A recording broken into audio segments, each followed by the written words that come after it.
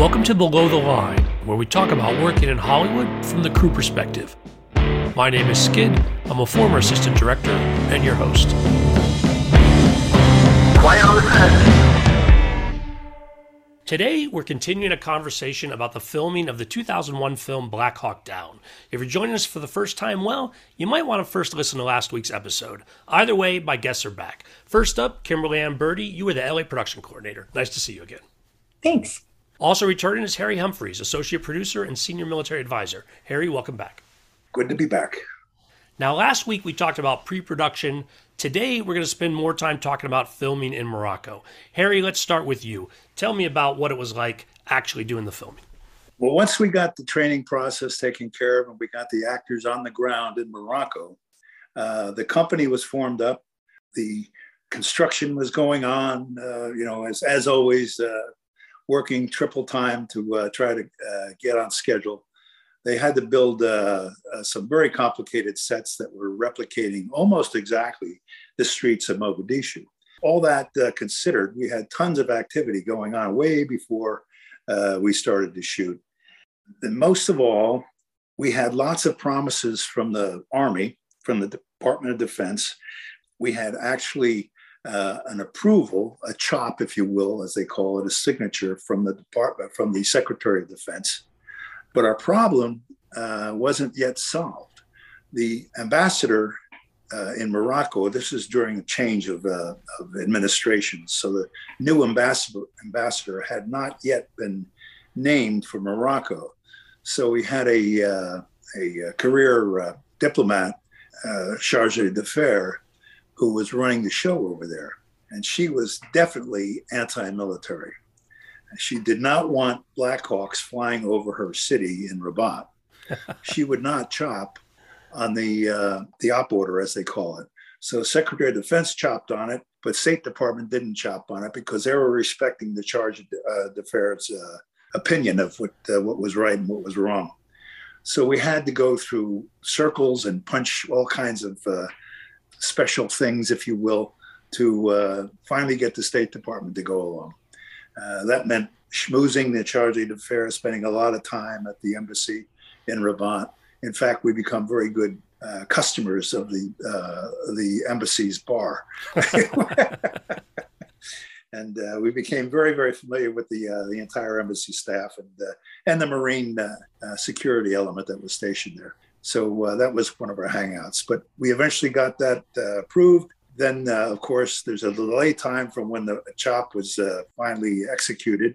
And of course, now we're dealing with a very tight schedule. And every morning we would meet in Bronco's office and Colonel Matthews and myself, Colonel Levin Arsdale, Bronco with his very, very heavy accent. When will I see Black Hawks? He had toy Black Hawks hanging from the ceiling. And he looked up at me and he said, Harry, I think those are the only Black Hawks we're going to see in this movie. Because they kept on promising that they'd be sending them, but there was no definite confirmed date of arrival. Even Ridley was starting to get nervous, and we were starting to shoot without the Black Hawks. So I actually told Ridley, I said, Ridley, don't worry about it. Military is sometimes a little slow, but when they're committed, they're going to go. And they're committed, so we're going to see them. Lo and behold, I think about 4 or 5 days late, but they did get here. Now, so we're getting Black Hawks from the military, but Kim, earlier you also talked about finding Black Hawks that were privately owned. What's going on there? Like, what was the need for both? We needed to destroy a Black Hawk because there was a Black Hawk that got shot down, and the military doesn't leave the Black Hawk for the locals to raid, basically. Yeah. And also, it's not unusual that you try to get backup. Even in every military movie I've done with military aircraft, there's always somebody looking for either a Chinook or a Black Hawk, because sometimes you can't get the military DOD support. So in that case, you have to go out and find out where you can get aircraft that will at least look similar to a military aircraft. The search for Black Hawks was a backup plan also in case we did not get the military Black Hawks. There was that indefinite scenario that's going on at the time. Well, Harry, talk to me about what military advising means when filming is actually going on. We've talked about how you helped with the uniforms and pulled together the prep and making sure things were good, but day to day, what's your role? To begin with, I vet the script because this is before the script goes to the DoD for approval. So I'll mark up a script and say that's never going to get through, that's going to go through, and so on. So vetting the script is extremely important. That increases their chances of getting a first pass approval, which was the case with Black Hawk. I did a lot of that before Colonel Matthews or any of the other military folks were there. Once the script was tightened up, if you will, we got the approval. From there, it's a question of having all the expertise of all the commands and so on, getting the script to their liking, and then making sure we have a agreed upon script that the DoD likes. And that is the basis of the production assist agreement. And it becomes a contract. So the coordinator, Andy Ortegon, in this case, his job is to be sure that we shoot everything exactly as we agreed to do it. So he's looking over your shoulder. Andy was outstanding. We became very good buddies, and we did our homework, and we tried very hard to make it right. There was a few things that occurred that we had some conflict over, but it was always negotiated to a sound conclusion. Once we get through the training and get on the set, then the job is to be sure that the key scenes that have to be remarkably accurate for safety reasons and also for the liking of the director. We rehearse. Rehearsals, I'll block the rehearsal with the director. The combat scenes I'm talking about now. The positions of players and so on. In the process of blocking, you find out what's going to work, what's not going to work. The director has his mind in terms of what he thinks it should look like. I would step in, or a tech advisor would step in. They wouldn't do that. He would do it this way. Try to find some solution to make the scene at least reasonably accurate in terms of what the guys would be doing. So that's a day-to-day operation. During the very critical scenes and during the non-combat scenes, I pretty much just sit back and make sure the language is correct. I stayed with Ridley constantly. I was behind him on every shot, which is another story by itself. The guy is absolutely remarkable. He sketches out his scenes while he's waiting for the cameras to get set. Then he brings in all the department heads and he shows them his sketches. This is what we're shooting today. And I've never seen that ever since I've worked with Ridley. And now it's, previs and so on and so forth. But it's just remarkable to see a true expert do his job. And Ridley is definitely that. An artist as well as an outstanding director.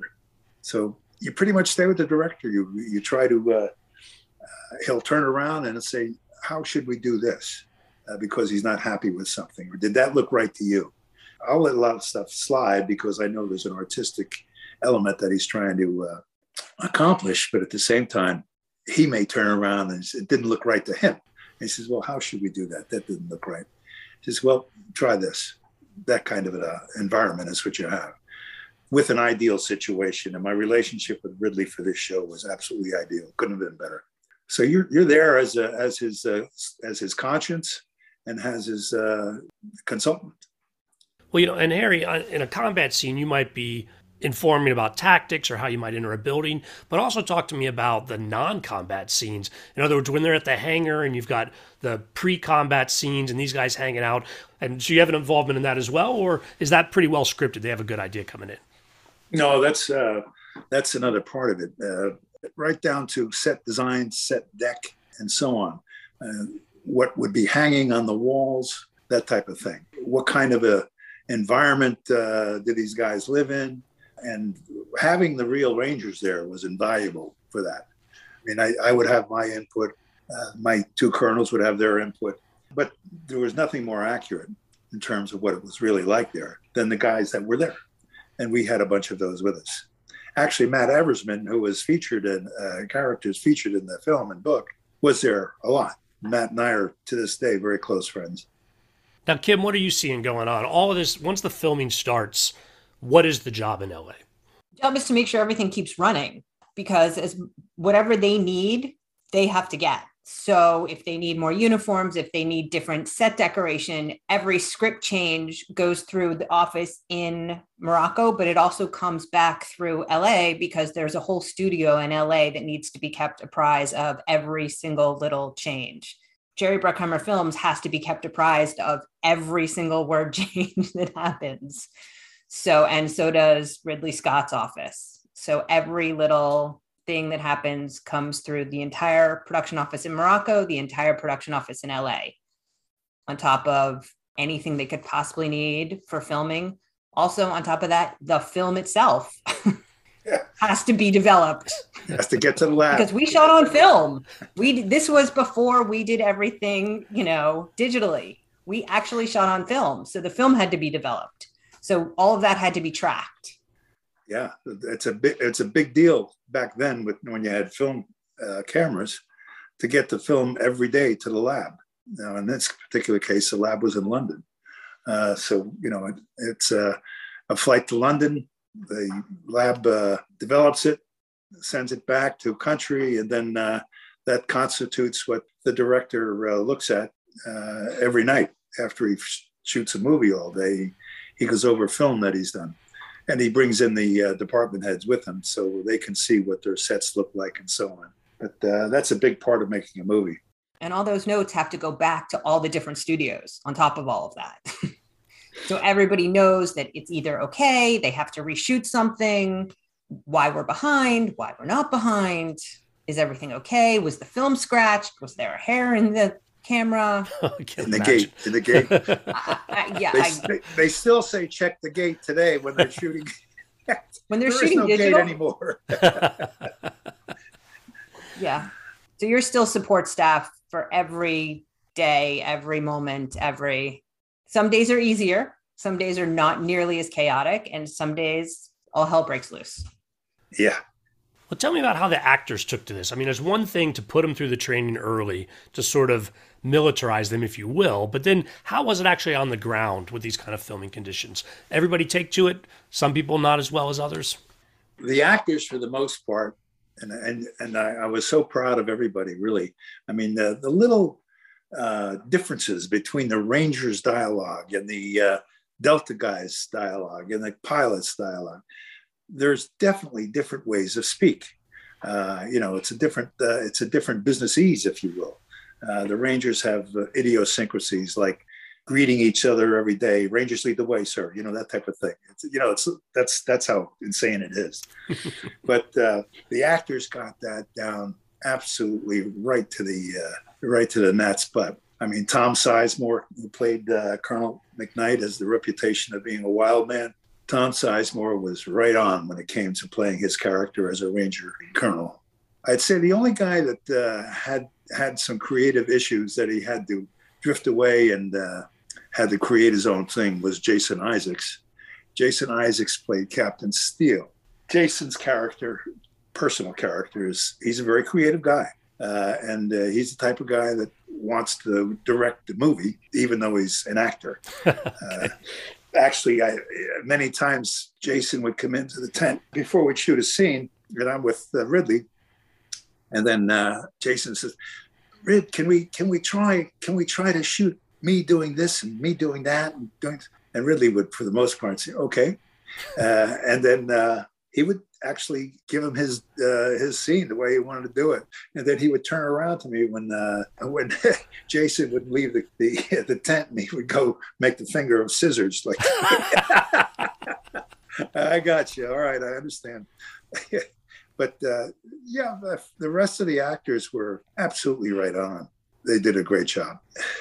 We had some pretty big names there too. I mean, yeah. God, you had Bill Fichtner, Ewan Bremer, Sam Shepard. Yeah, you had a ton of folks showing up for this, and it really is an ensemble piece where everybody's got to do their part for things to come together. Yeah, Ty Burrell, of all people, who played a paramedic. He's been a star in the TV on that, what's that film, the show? The Modern Family? He plays the father in Modern Family. When I see him play that role, and then I see the role he played, I'm just reminded of the role he played as an Air Force paramedic when he had to actually dismember a body to get the body out of the aircraft. I mean, that was a very serious film, and he did a great job. Are there other specific scenes that stick in your memory as far as the work you had to do? For me, my favorite scenes visually has to be the action of Shugart and Gordon rescuing Durant. Those are the two Delta snipers that volunteered to be dropped on the ground to rescue Warrant Officer Durant, who was shot down. Both Shugart and Gordon knew they were going to die. There's no question about it. But they were going in to hold off as long as they could. They both died in the process of defending Durant. There was a feeling, I had a feeling, and everybody that was in that scene had a feeling of making sure that was done absolutely correct. I'm very proud of that scene. The actors did a great job. If you ever go back and look at it again, just look at the way these guys work together and the expertise of handling their weapons in their extremely duress situation. The other visual that I really, really was impressed with was the helicopters departing the airbase. I don't know if you remember that scene or not, but if you ever watch the movie again, just take a look at the precision that those Blackhawks and the Little Birds had, as if each bird was an individual person marching in formation. The precision was absolutely fantastic. We didn't know they were going to do that. They had that set up themselves. We were just looking for a regular takeoff and so on. The code name Irene was the code for takeoff. And it played out very well. As you could see in Tom Matthews, Colonel Matthews, played by Glenn Morshower. He's in the command and control bird.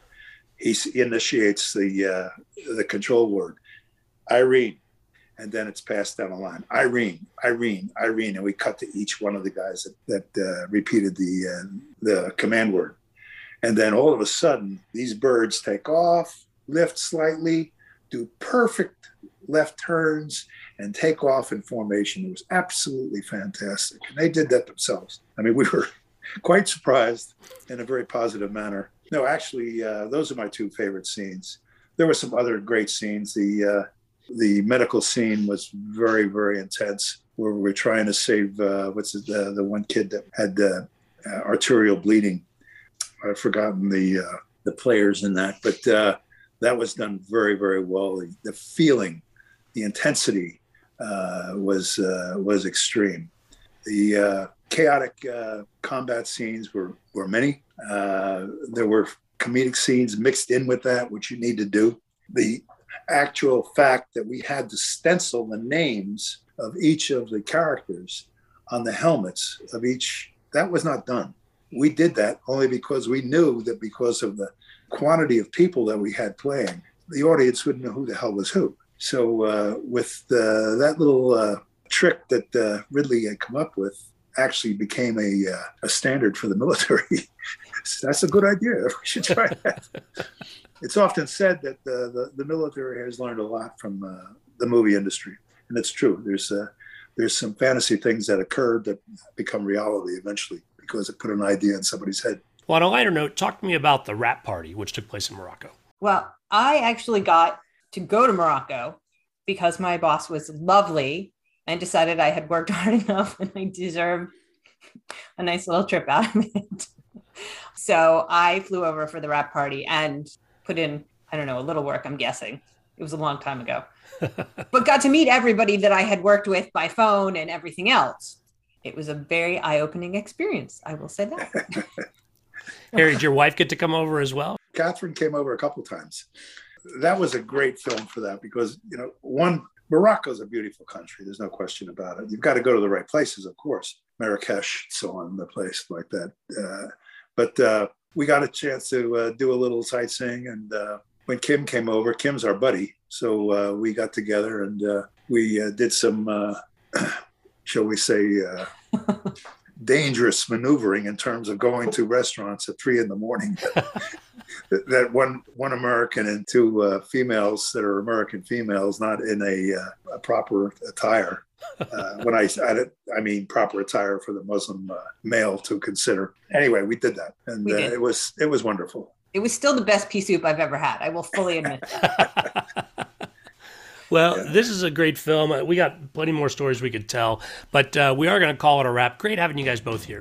Thanks so much. Awesome to be here, and thanks so much for letting us do this. Listeners, I always appreciate your feedback. You'll find my contact info at our website, belowtheline.biz.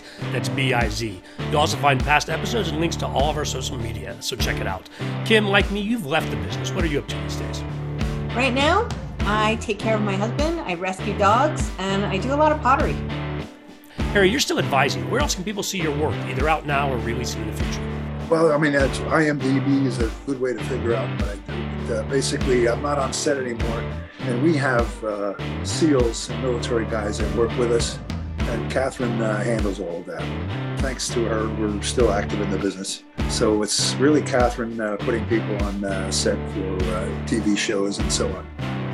Okay, time for closing credits. Thanks to Curtis Five for our music, John Wan for our logo, and all of our listeners, I appreciate you. Please rate us wherever you get your podcasts, and tell your friends. Thanks again from Below the Line.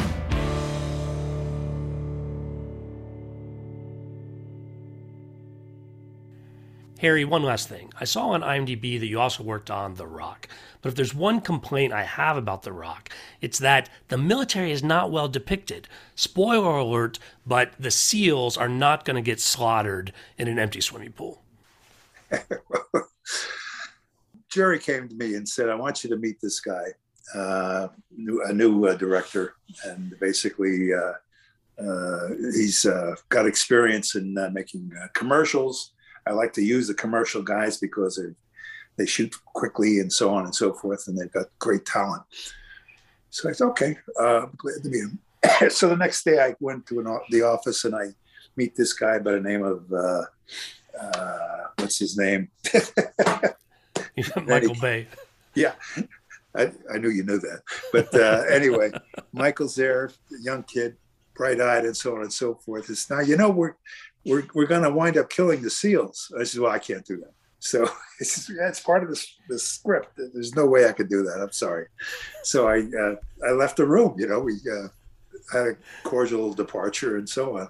So I get a call from Jerry, and next day, and I said, Michael said that you're not going to do the movie.